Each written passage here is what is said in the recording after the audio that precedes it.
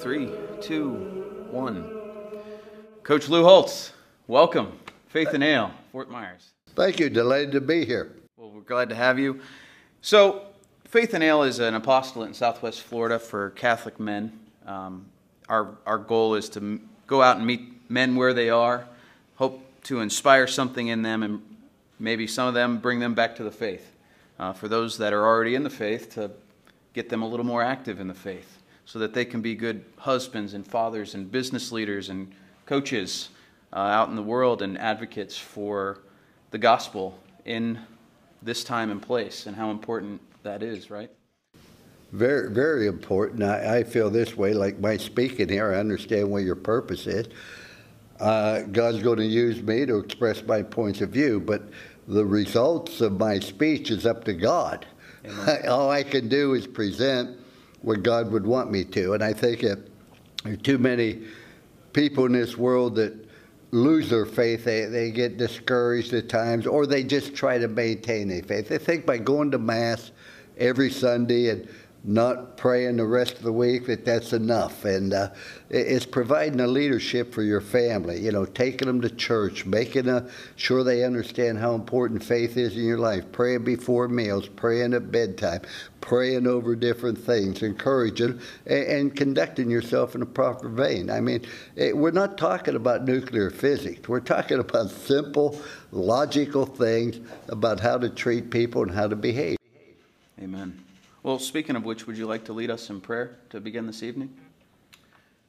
Dear Lord, we ask you to open the hearts of the men here, that the words that they hear will inspire them to be better husbands, better fathers, better leaders, better men.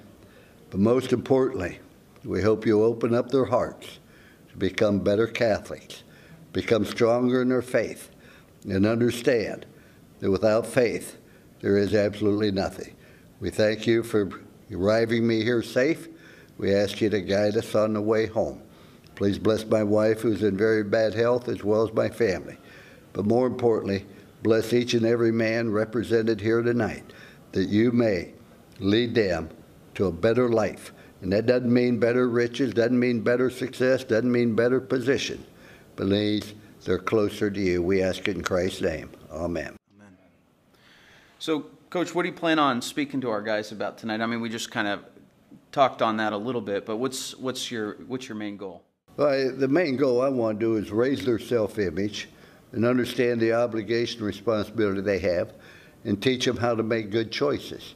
It's not very, very complicated, but wherever we are in life is because of choices we make. You choose to do drugs, drop out of school, join a gang, you're choosing to have difficulty in life. Same thing here. If you choose to get drunk all the time, if you choose to lose your temper, if you choose to get away from the faith, you're going to find that you're going to make bad choices in dealing with people, and you're going to do irreparable harm to the people you love, your children, your wife, your spouse, etc. So I'm just going to express things I believe. The stories I share are absolutely true. I don't talk about something I read about or heard about. I'm not a minister. I'm not a preacher. I'm just going to talk about the things I really and truly believe and that I've experienced in my life. Well, and our Lord has given you this opportunity many times, especially as an educator and a coach of many football programs, to shape the minds and hearts of men, young men, impressionable men. So this isn't your first rodeo, so to speak, right? No, I was up in, last night I was in Birmingham for EWTN television, did 3 TV shows up there last night, all about the Catholic faith, etc. But wherever God leads me, that's where I try to go. And my good friend Tom Peterson from Catholics Come Home, oh, yes, he had you do a spot for them. I did a spot for them. We did it in Phoenix, as a matter of fact, at a Catholic retreat, and it was a beautiful place. But he's a wonderful young man, and he had it so well organized, and I was glad I could be part of it. Where do you find the energy, Coach? Well, I won't be able to do this when I get old. but as long as I'm young, I feel I can do it. And people say, how old are you? I said, well, I just celebrated the 61st anniversary of my 21st birthday. That way it doesn't seem like you're that old. And people from Michigan can't figure out how old I am. So. How important is team sports to developing virtue in men? Well, I think that life is nothing more than team. You aren't going to do anything alone. You join a team, you join the military, you join a business, you join a spouse, you bring a child into the world. You have obligation, you have responsibilities. And that's the main thing that I've always stressed. I never felt I coached football. I felt I coached life. And in coaching life, it's just about learning how to make good choices. I'm going to give them 3 simple rules, I promise you. In 40-some years, I've never needed a 4th rule. But the 3 rules are simple. If you follow them, your self-image goes up. When you feel better about yourself, you treat other people better. But it's just how to make good choices. You were 28 years old. Your wife was pregnant with child number 3. Kevin. And you lost your job.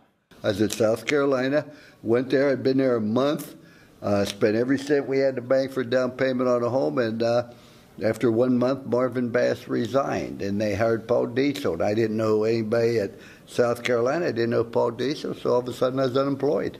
So as a Catholic man, as a young father, as a husband, how did you get through that kind of suffering? Well, you don't really sit there and worry about or feel sorry for yourself. You just say, this is what it is, and let's move forward. That's why the Lord put eyes in front of your head rather than back, so you can see where you're going rather than where you've been. But I prayed awful lot when I was young. I mean, I prayed to be a good athlete. I prayed that He would guide me. I wanted to play in the big games, and I wasn't a good athlete. I was better than an average athlete because I played college football, but it wasn't big-time college football, so to speak. And I thought, gee, He never answered my prayers of making me a great athlete, but He put me in the coaching profession, where 40 years you're involved in big games and excitement, etc. But you have the opportunity also to influence young men. And when you're unemployed, this is a situation. My wife went to work as an X-ray technician after Kevin was born. I was a stay-at-home dad. And Paul Dietrich called me a couple months later, because you don't get a job in April and May, which is when all this was transpiring. But I had confidence I'd get a job in the fall.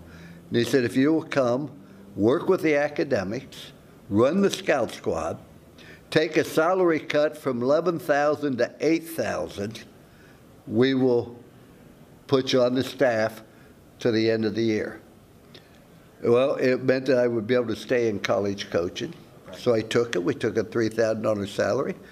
I must have done a good job on the scout squad, but I know I did a good job with them academically. And after the year, he restored me to defensive backfield coach at my salary $11,000, and I coached there the next year. And lo and behold, here I am at age 28. I'm unemployed. I'm fired. 2 years later, I'm coaching the defensive backs at Ohio State. We won the national championship. I mean, you want to make God laugh, you tell him what your plans are. Yeah, and so right. it just, you try to do the very best you can, and don't blame other people, and don't wallow in self-pity and say, woe is me. God has a plan for you, and you don't know what it is, and you won't realize it unless you approach everything with a positive attitude and do it to the best of your ability. Amen. As a coach, you had 2 laser focus, right? You wanted to make sure people were graduating. And win. And you wanted to win That's football. it. We complicate life. That's the only time. Not to put them in the pros, not to know the alumni. Right. Graduate and win. Why academics? Why was that part of the equation? Why not just win and put them in the pros? Well, that's why they came to college. They came to college to get an education. That's why I was always against paying an athlete. I said, if we pay an athlete, you ought to be working at McDonald's or Walmart, not going to college.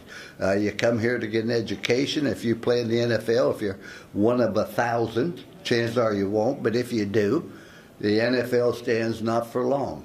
That means at age 27, you're going to be out of football. Your football's over at age 27. Your life's only 1/3 over. What are you going to do the next 2/3?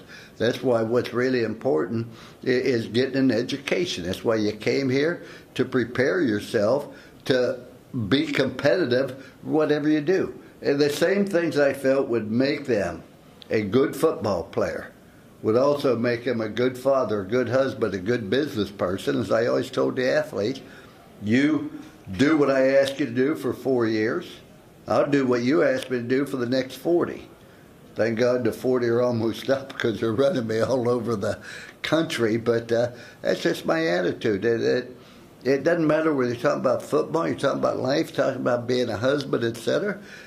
You want to be the very best you possibly can. That's all I ask. Be the best you can be at everything you do, no matter what you're doing. Not because somebody's looking, not because somebody's going to applaud you or give it away. It's just the way you live. That's right. Last month we had Dave Casper here with us, and I think a lot of guys were expecting him to give us a lot of rah-rah football stories. He didn't give us that. He gave us kind of an emphasis on the point that you just made. After his football career was over, he had to figure out why he was alive. And he realized that the reason he was alive was something completely different than when he was playing football. Is that your experience as well? Well, Mark Twain said it best, the two most important days in your life.